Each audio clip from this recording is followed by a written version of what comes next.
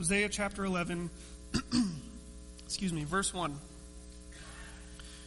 When Israel was a child, I loved him, and out of Egypt I called my son. The more they were called, the more they went away. They kept sacrificing to the Baals and burning offerings to idols. Yet it was I who taught Ephraim to walk.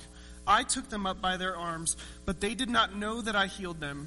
I led them with cords of kindness and with bands of love.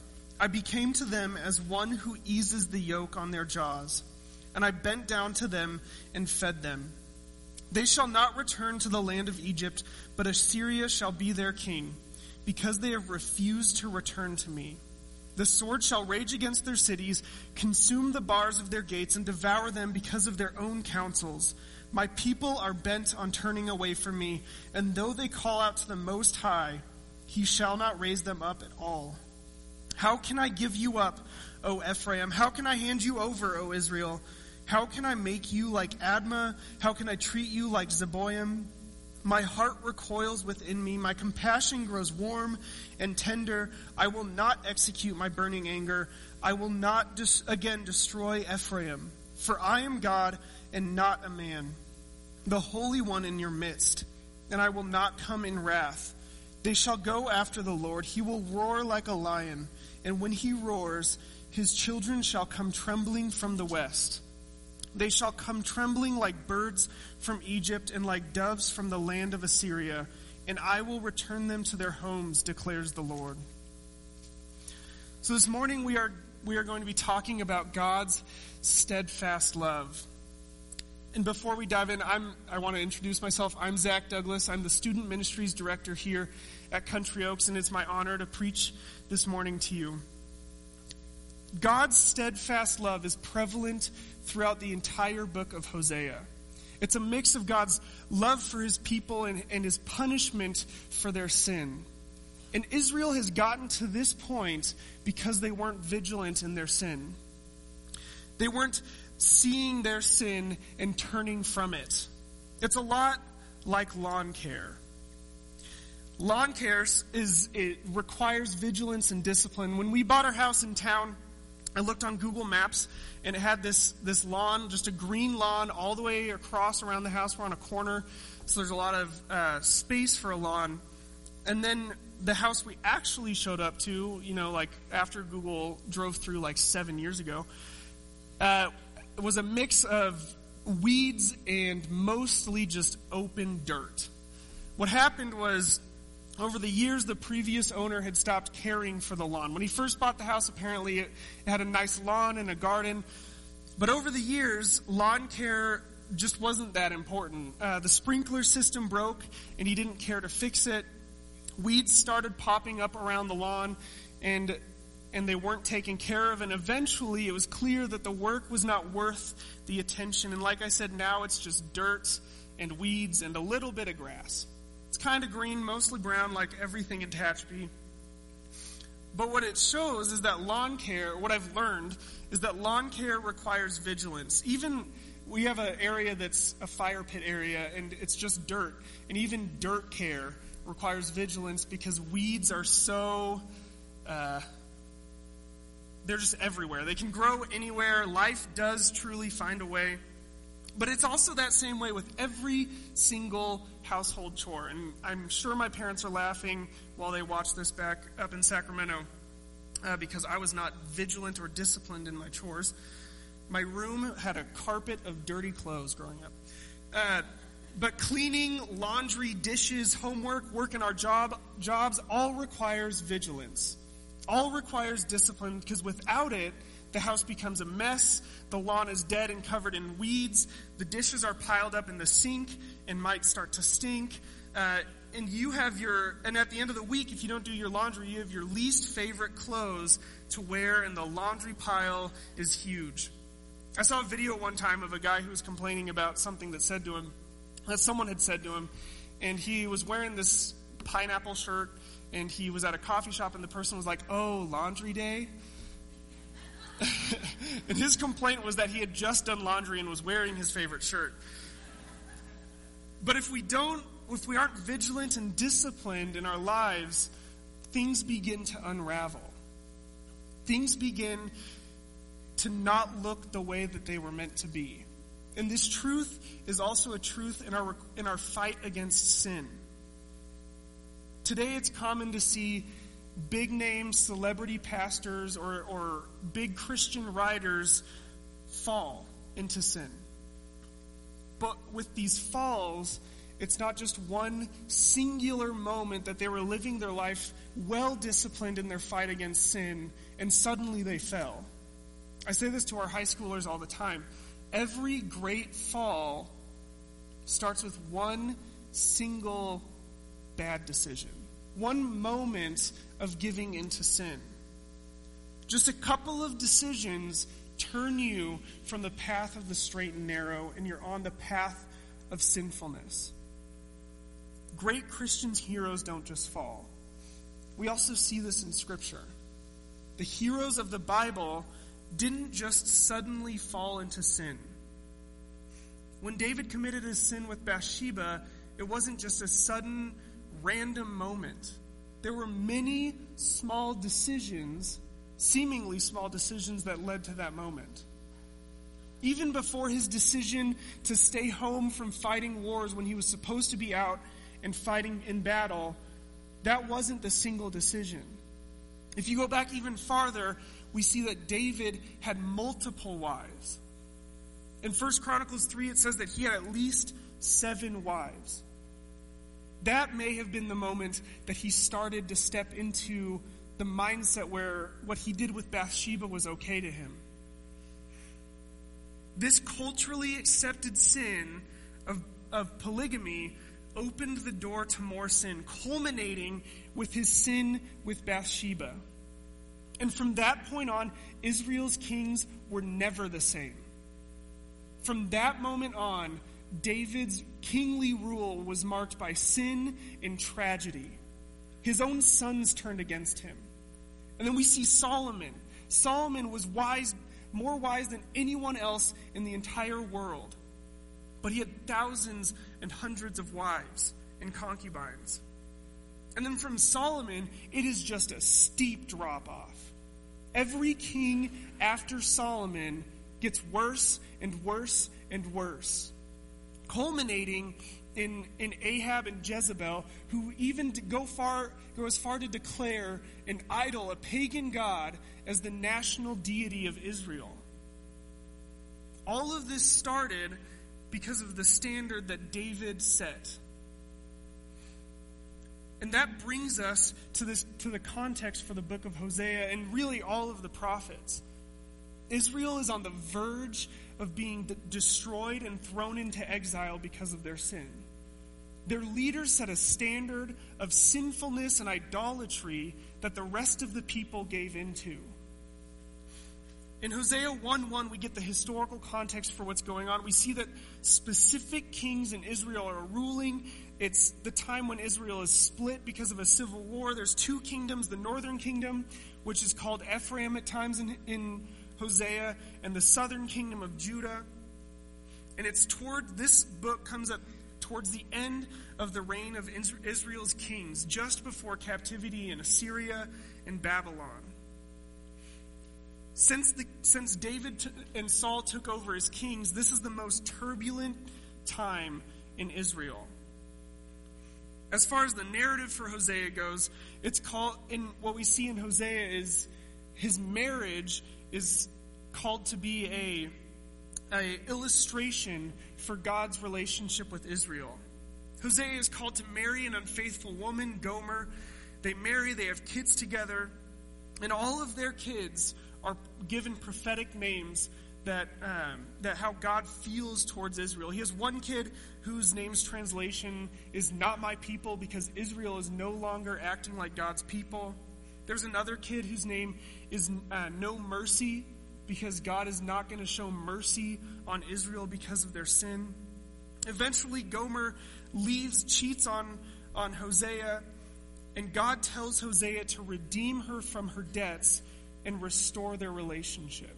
Gomer had gotten into a place where she owed money to people, and Hosea goes, pays her debts, and takes her back in as his wife. This is meant to symbolize what Israel, or what God is going to do with Israel. By now, by the time we get to Hosea 11, though, Hosea has warned the people of Israel over and over and over again of what is going to come if they don't repent.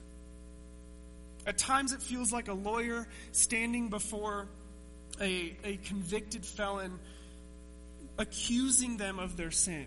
God is telling them over and over, you have lied, you have cheated, you have committed idolatry, and I'm turning from you.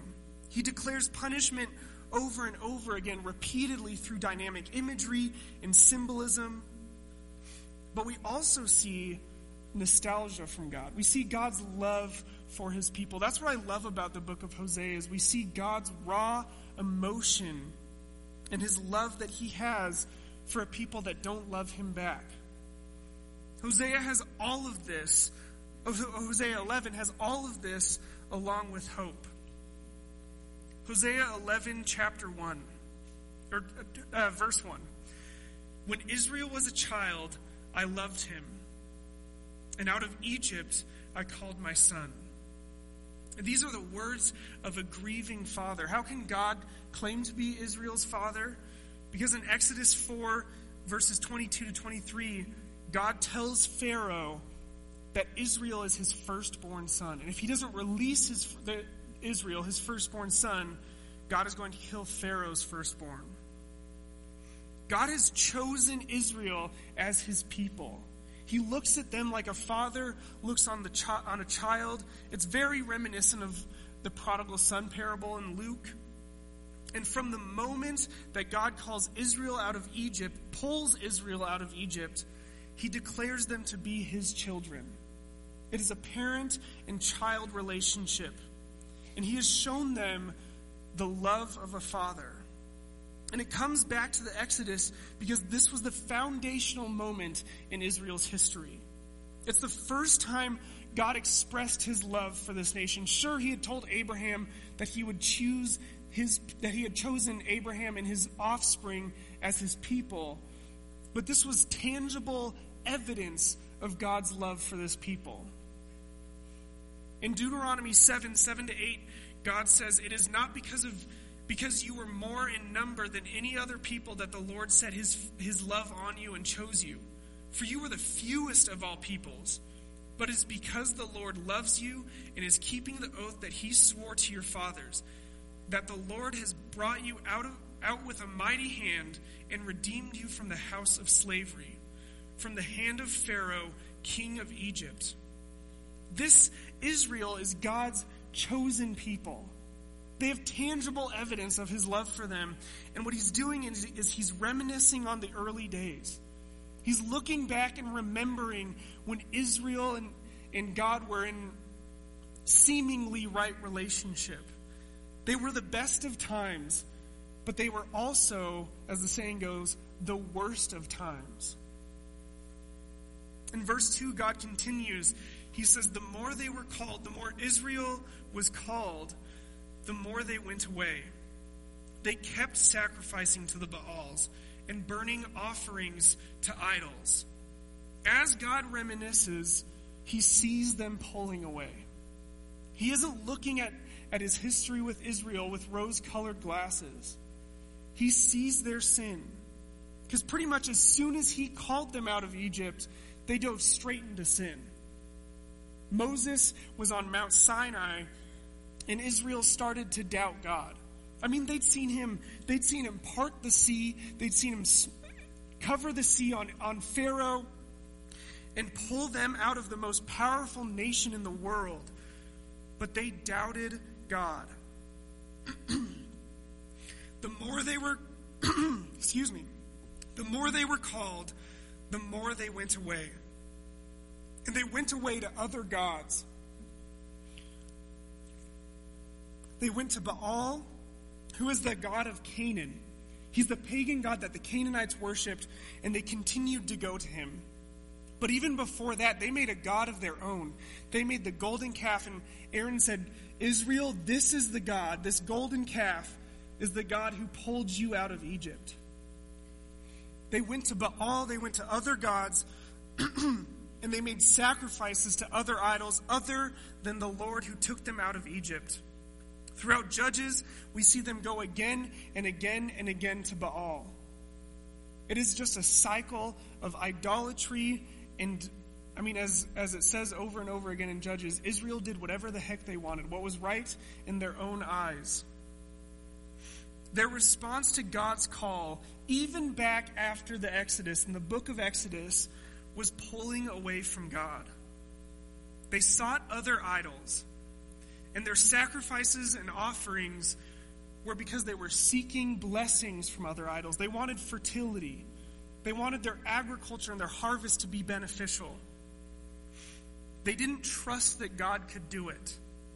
They were also showing thankfulness to their other gods. They were saying all of the blessings that they had, their success in military battle, their success in agriculture, was because of these gods other than Yahweh. God wasn't looking through rose-colored glasses at his relationship with Israel. They were never consistently content with him. But God had blessed the people of Israel because at times they were adhering to the covenant. He was upholding his end of the covenant in his blessings. In Deuteronomy 28, we see that God promises blessings on agriculture, fertility, health, wealth, weather, military strength, marriages. He promises all of these blessings if Israel just adheres to the covenant. But there's also curses if they were to disobey. And all of the blessings that God would give them would be cursed if they disobeyed, if they turned to other gods, if they broke the covenant. Their agriculture, their fertility, their health, the weather, military strength, marriages, even their mental state would be cursed if they didn't follow God. It's what Nathan preached on last week in Romans 1, that God will turn us over to our sin, that he will harden our hearts against him, that he will keep us in darkness if we don't continue to seek him. The result of a darkened mind is a hardened heart, and that's what we see in Israel. Hosea is God's words to a people who were experiencing the wrath of God. They were in the midst of it. God blessed them with everything, but they couldn't hold up their end of the covenant. And their sin is blatantly explained in Hosea. In Hosea 4:1, God says that there is no steadfast love or knowledge of God in the land. Isaiah chapter 2 describes Israel as a land filled with idols. So it's understandable that God would show wrath to this people. But it was a people that he loved. So Hosea 11:2 ends by saying they kept sacrificing to the Baals and burning offerings to idols. They kept saying thank you to these pagan gods. But in verse 3 he continues, yet it was I who taught Ephraim to walk. I took them by their arms, but they did not know that I healed them. It's this powerful imagery of parenting, of an offended, heartbroken father saying, I taught you this, Israel. I was the one who led you in holiness. I taught you what it meant to live in holiness, in right relationship with me. I gave you these blessings. I was the one who expanded your borders. I was the one who fought against the Midianites and the Philistines. But you're thanking these Baals. You're turning to other idols. It was I who did this, Israel, not Baal. And he shows it through this illustration of a father teaching a child to walk. I'm not a father yet. I will be in November. So like any good millennial, I had to watch a video of what this looked like. And what we see is the fathers leaning down and holding their children's arms to help them to walk. It's a father bending down to lift up his child's arms who is not strong enough yet to do this on his own. It was God who taught them everything, taught them how to live as his people, really taught them how to live as a good and holy nation. He was the one who taught them holiness. He provided for them. He healed them and cared for them. But like God says, they did not know that he healed them. They blinded themselves and refused to believe it. Israel was blind to all that God did. Pretty much from the start, they doubted him. And before we start to think so poorly of Israel, we need to realize that we do the same thing. We may not equate it to some pagan statue that's in our living room, but we equate it to ourselves. We say, look what I did. Look at how I was successful in this. Look at the skills that I have that led me to this success. We sometimes refuse to recognize God's blessings in our lives. Idolatrous worship defines Israel's sins. And it shows that they were no better than anyone else. Just like Deuteronomy 7 says. God didn't choose them because they were especially faithful to him. He chose them because they weren't. The apostasy of Hosea's generation was simply a continuation of what they had began as early as the Exodus. It wasn't just one singular moment of Israel just suddenly giving into idolatry. It was moments of decisions throughout their history that led to God punishing them for their sin. But God doesn't just stop with this fatherly illustration. He continues on with a farmer and an ox or a donkey. He says, I led them with cords of kindness, with bands of love, and I became to them as one who eases the yoke on their jaws, and I bent down to them and fed them. He paints this imagery of a loving farmer who cares for his animals. Yes, God required certain things and certain ways for Israel to live, but he did it with cords of kindness.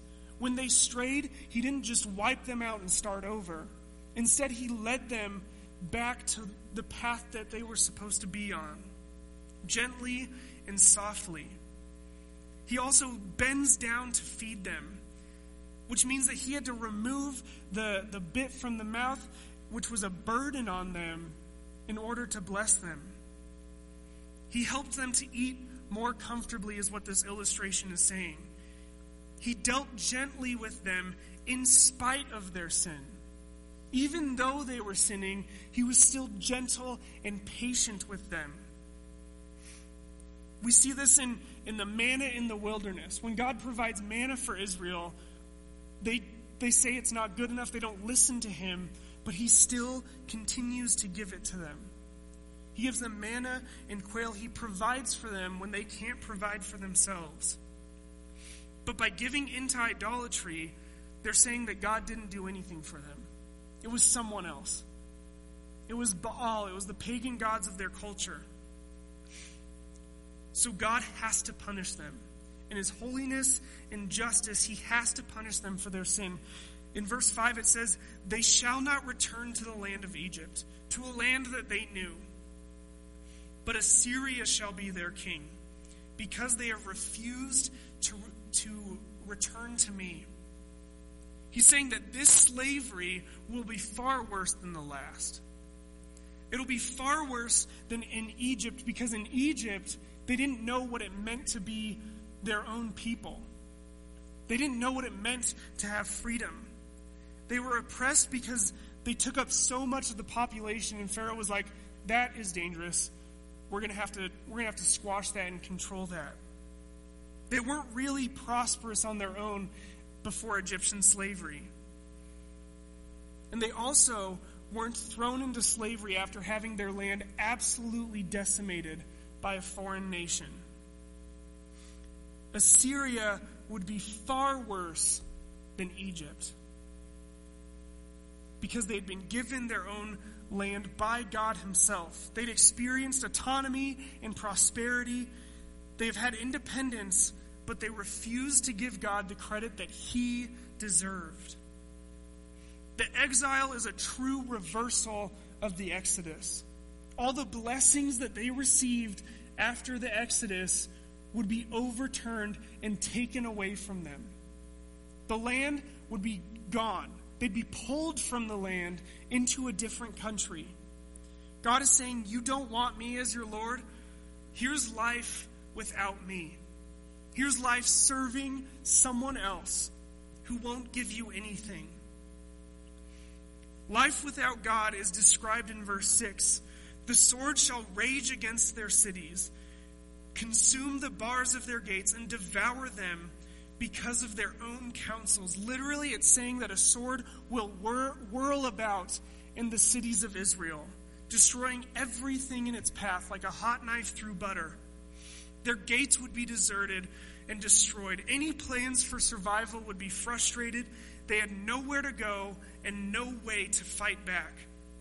Even worse, at one point in Hosea, God says that he will be on the side of their enemies. The one who was the key factor in their battles has turned against them. And they have no reason for hope. This slavery will be worse because they will be ravaged, their cities destroyed, the temple destroyed, the people utterly wiped out because they were bent on turning away from him. Verse 7 says, my people are bent on turning away from me. And though they call out to the Most High, he shall not raise them up at all. The slavery is worse because it is their fault. In Egypt, it was not a punishment. Like I said, Pharaoh just saw the danger of having this large people group and punished them for it.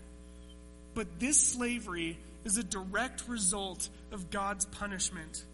This time, they could have avoided all of this. God told them how, from the start, how they were to live as his people. But God would not return their call for deliverance in the midst of this first battle. They don't recognize him truly as the Most High. He's just another one of their gods. Sure, they'll call out to him, but they aren't exclusively calling out to him. They haven't repented and turned away from their sin, and they're not worshiping God in spirit and in truth. They were not vigilant in their fight against sin, and sin infected every aspect of their nation. Instead, they were complacent in their sin. And this serves as a warning to us, a warning against complacency, a warning to be vigilant and disciplined in fighting against sin. And in our fight against sin, it requires not just knowing that we're fighting sin, but knowing how we are to fight sin. We can't just fight blindly. We can't just go into this battle without knowing our opponent. In almost every single sport, except maybe golf, you have to know your opponent. I guess in golf you might be your own worst enemy. I don't golf, so sorry. But preparation in sports allows you to play better and hopefully win. It gives you a better advantage. You know their moves, you know their game plan, you know what they're good at, what they're not good at, and you can use that knowledge to fight against your opponent. We can't go in blind in our knowledge against, or in our fight against sin. We have to know sin. We can't be complacent in it. Because if we aren't fighting sin, it will consume us. It requires vigilance and discipline. Sin is all-encompassing, and when we understand that it's like weeds in a lawn, that it will continue to grow unless we fight against it, it helps us and encourages us to fight all the better. And part of fighting sin is recognizing that sin is not just an external thing, but it's internal. Our fight against sin is within us. We can't just modify our behavior and say, oh, I'm not going to lie anymore. I'm assuming most of us in this room haven't murdered someone, but that doesn't mean, as Jesus says, that we aren't murdering people with our hearts and our anger and our hatred. We can't just modify our behavior, but we have to change our hearts. We have to work on the desires within us. And one level, we can give up pornography and never turn to that sin again. But if we don't address the lust in our hearts, then we're still committing that same sin. It might not be as egregious on the surface, but it's still going on within us. We have to know our propensity for sin, what sins tend to entice us more, what temptations we're more likely to give into. Israel clearly did not. They did not address the idolatry that was in their lives. They did not address their propensity to turn away from God. At one point, they even lose their copies of the Torah. They don't turn to God's word, and it clearly affects them because one king, King Josiah, finds it in the temple. I imagine it was all dusty and covered in cobwebs. Israel did not realize their propensity to turn from God. They didn't look at their history and see that they were riddled with sin. John Owen says that our enemy is not only upon you, your enemy is not only upon you, but is in you also. We have to realize that our enemy is within us. Israel was their own worst enemy. And we are the same way. We are our own worst enemies. James recognizes this in James chapter 1, verses 14 to 16, or to 15. He says, "But each person is tempted when he is lured and enticed by his own desire." Each person is tempted when he is lured and enticed by his own desire. It's not by the desires of someone else. It's not by the desires of some outside entity, but it is our own desires that lure and tempt us. Our sin uses our own desires against us, taking our affections away from God and from godliness. And he continues on in verse 15 and says, "Then desire, when it is conceived, gives birth to sin. And sin, when it is fully grown, brings forth death." Our desires conceive and give birth to sin. When we don't watch our desires closely, sin always comes. And sin, when it is fully grown, brings forth death. The only thing that sin brings forth is death. Sure, it might bring some sort of gratification for a time. It might bring some sort of earthly happiness. But in the end, it always leads to death. Just look at the story of David. David's sin led directly to death. All big falls start with a slow drift, slightly drifting off the straight and narrow. It's like when you're driving that we have to have our hands on the wheel, because if we don't, unless you have a Tesla, your car starts to drift into the other lane. If we don't have our hands on the wheel, we start to drift into sin. We must stop our sins at our desires and at our hearts. And we must replace that sinful desire for a godly one. And what's so crazy about sin is that most of these desires have a righteous root at the core. At the core of them, they are desires that are supposed to be used for glorifying God. In laziness, the ultimate desire is for comfort and rest, which is a good desire that God has given us. We see that God, after he works in creation, rests. When the work is done, rest is beneficial. But sin twists it, and our laziness and our comfort and our rest become the highest priority, and the work doesn't get done. And eventually either we have to scramble and throw things together in order to get the work done. I used to kind of be proud of my procrastination because I felt like I worked better under stress. It might be the biggest lie I've ever told myself. But that's the lie that we tell ourselves. Sexual desire, that's a good thing that God intended for marriage, but we have twisted it to, we can see how that's been twisted in our culture today. Or even work, a desire to do work and complete work, can be twisted so that that becomes the primary thing, and we ignore everything else in our lives because we're workaholics. Doing work and being successful is a good desire. In Genesis 2, we see that God created man to work. The garden wasn't just Adam and Eve sitting in hammocks all day enjoying the shade. It was them working and taking care of the land. We were intended for work, but work has its rightful place. In our fight against sin, we are fighting against our own flesh, literally fighting our own desires. And that might seem hopeless. We're fighting against ourselves, and without God, that is a hopeless fight. This fight requires that we turn to God. And that's what Hosea shows us in the rest of this chapter. Verse 8, God says, "How can I give you up, O Ephraim?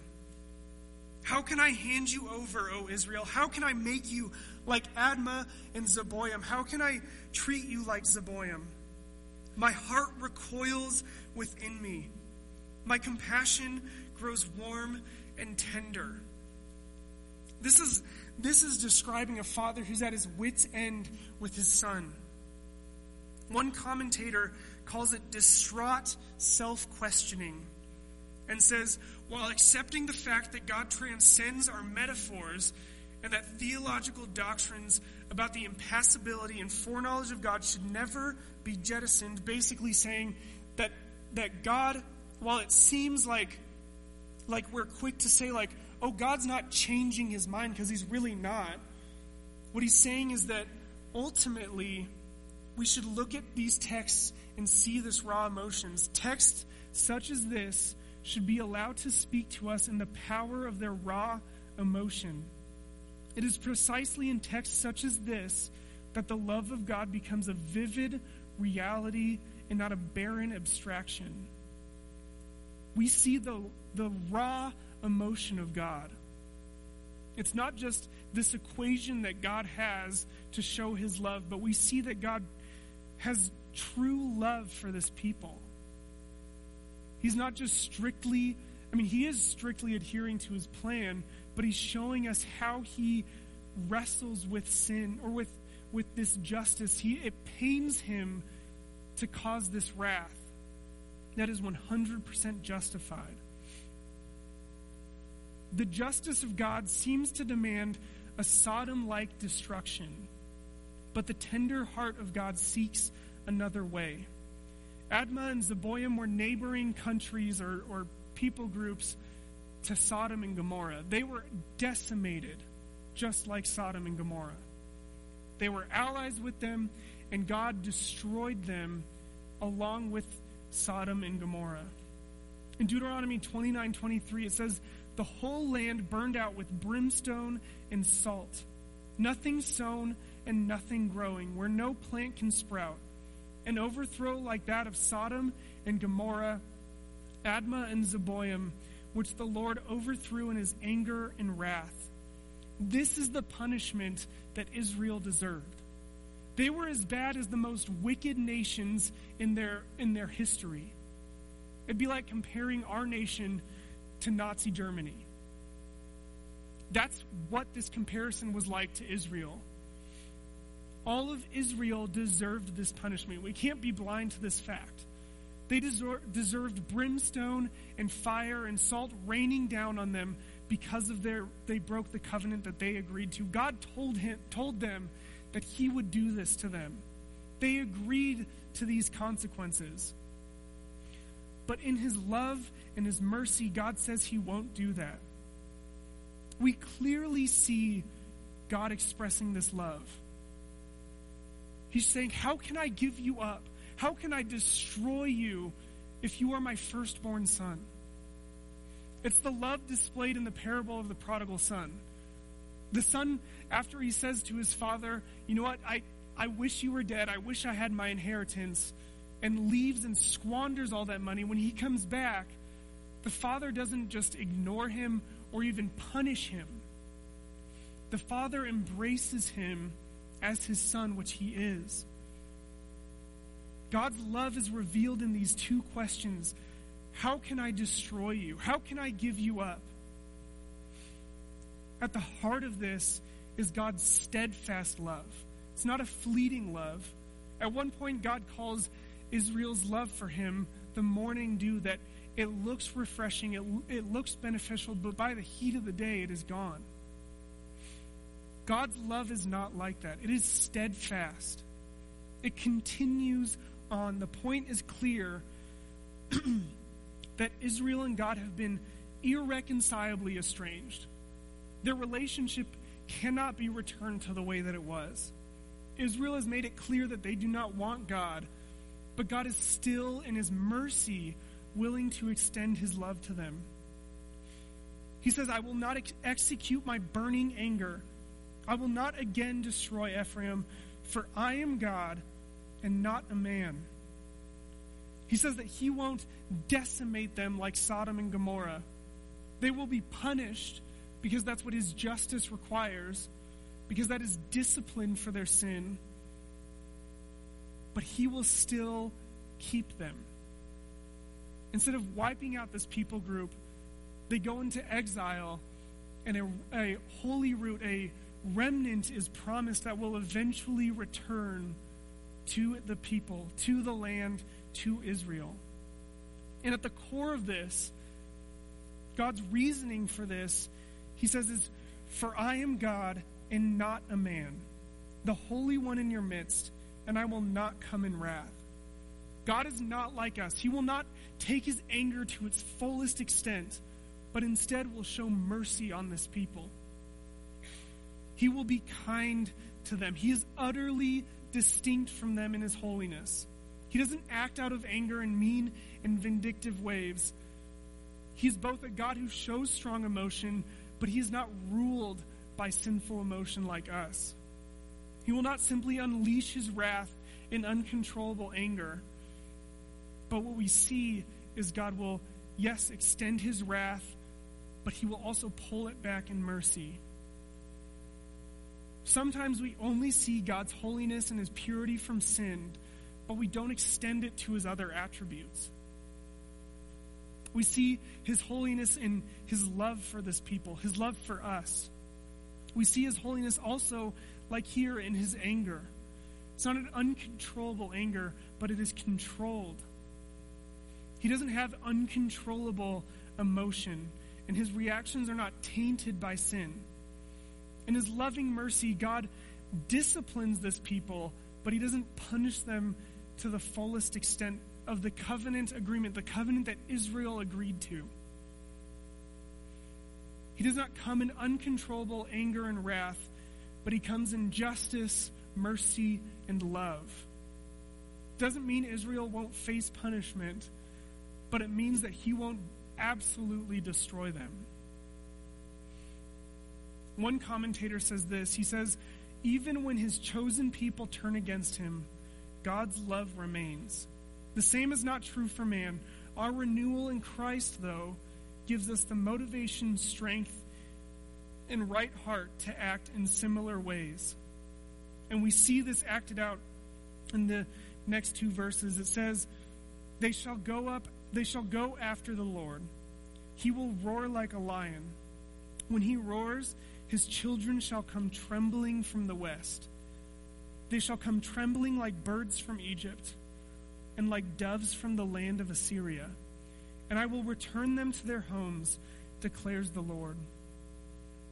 God is often described with the ferocity of a lion, but instead of crushing Israel, he is restoring Israel.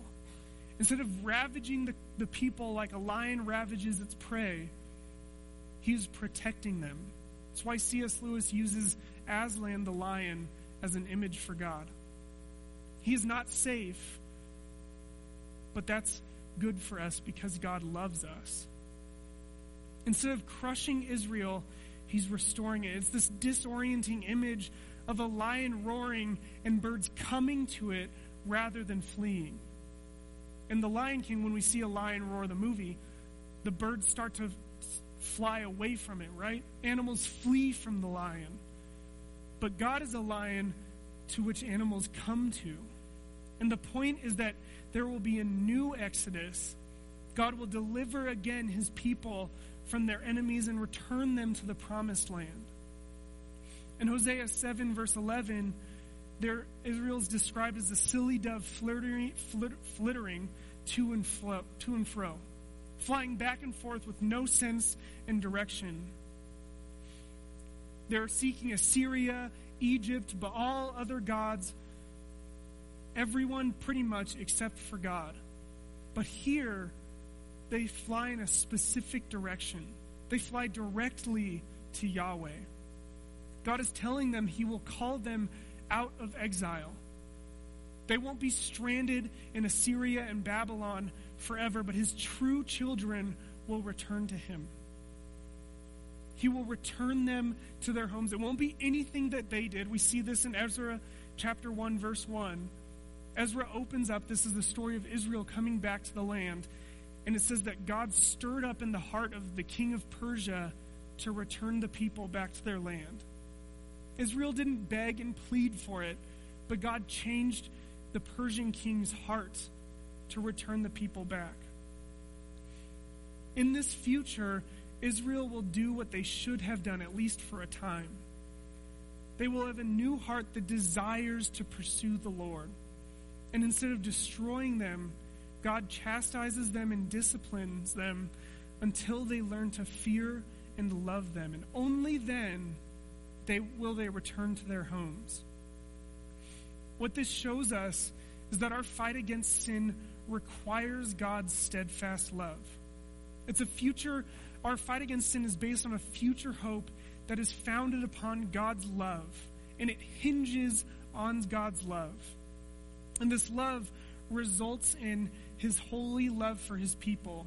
We see him restoring them to the land. God carried out what's described here. In his love for his people, God restores them. And out of his love for creation, God restores us. He fulfills his promise from Genesis 3:15 that an offspring of Adam will crush the serpent's head. John 3:16 tells us that because God so loved the world, he sent Jesus, that we might have life. Romans 5:8 says that Christ died for us while we were still sinners. Jesus didn't die for us because we turned away from our sin, but he died for us so that we could turn away from our sin.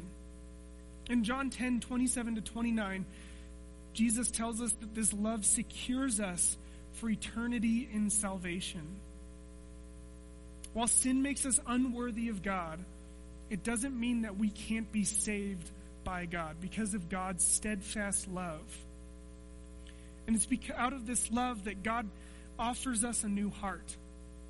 In Ezekiel chapter 18, verse 30-32, it says this: "Therefore I will judge you, O house of Israel, everyone according to his ways, declares the Lord God. Repent and turn from all your transgressions, lest iniquity be your ruin. Cast away from you all the transgressions that you have committed, and make yourselves a new heart and a new spirit. Why will you die, O house of Israel?" God is saying that once they repent, he will give them a new heart and a new spirit. He also says in verse 32, "I have no desire in the death of anyone, declares the Lord. So turn and live." God desires that people would turn to him. Out of his love, he desires to give us a new heart and a new spirit within us. Our only hope from the punishment of and in the fight against sin is God's love most displayed in Jesus Christ. Our only hope in turning from sin is repentance and faith, that we can trust that Jesus did the work that was required for our salvation. Repentance and faith are the only way that we can be saved. And God desires that every single one of us be saved. He desires for all of us to repent and believe and turn from the wrath that is facing us. God desires to restore people to righteousness.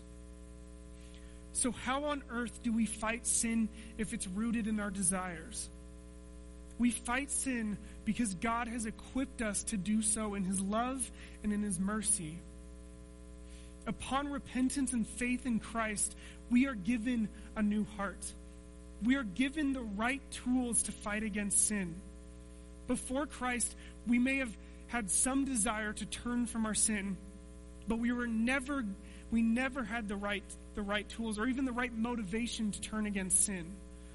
The law shows us our sinfulness and our need to turn from sin. And in the New Testament, in the New Covenant, we are given the Holy Spirit that allows us to turn from sin with right motivation.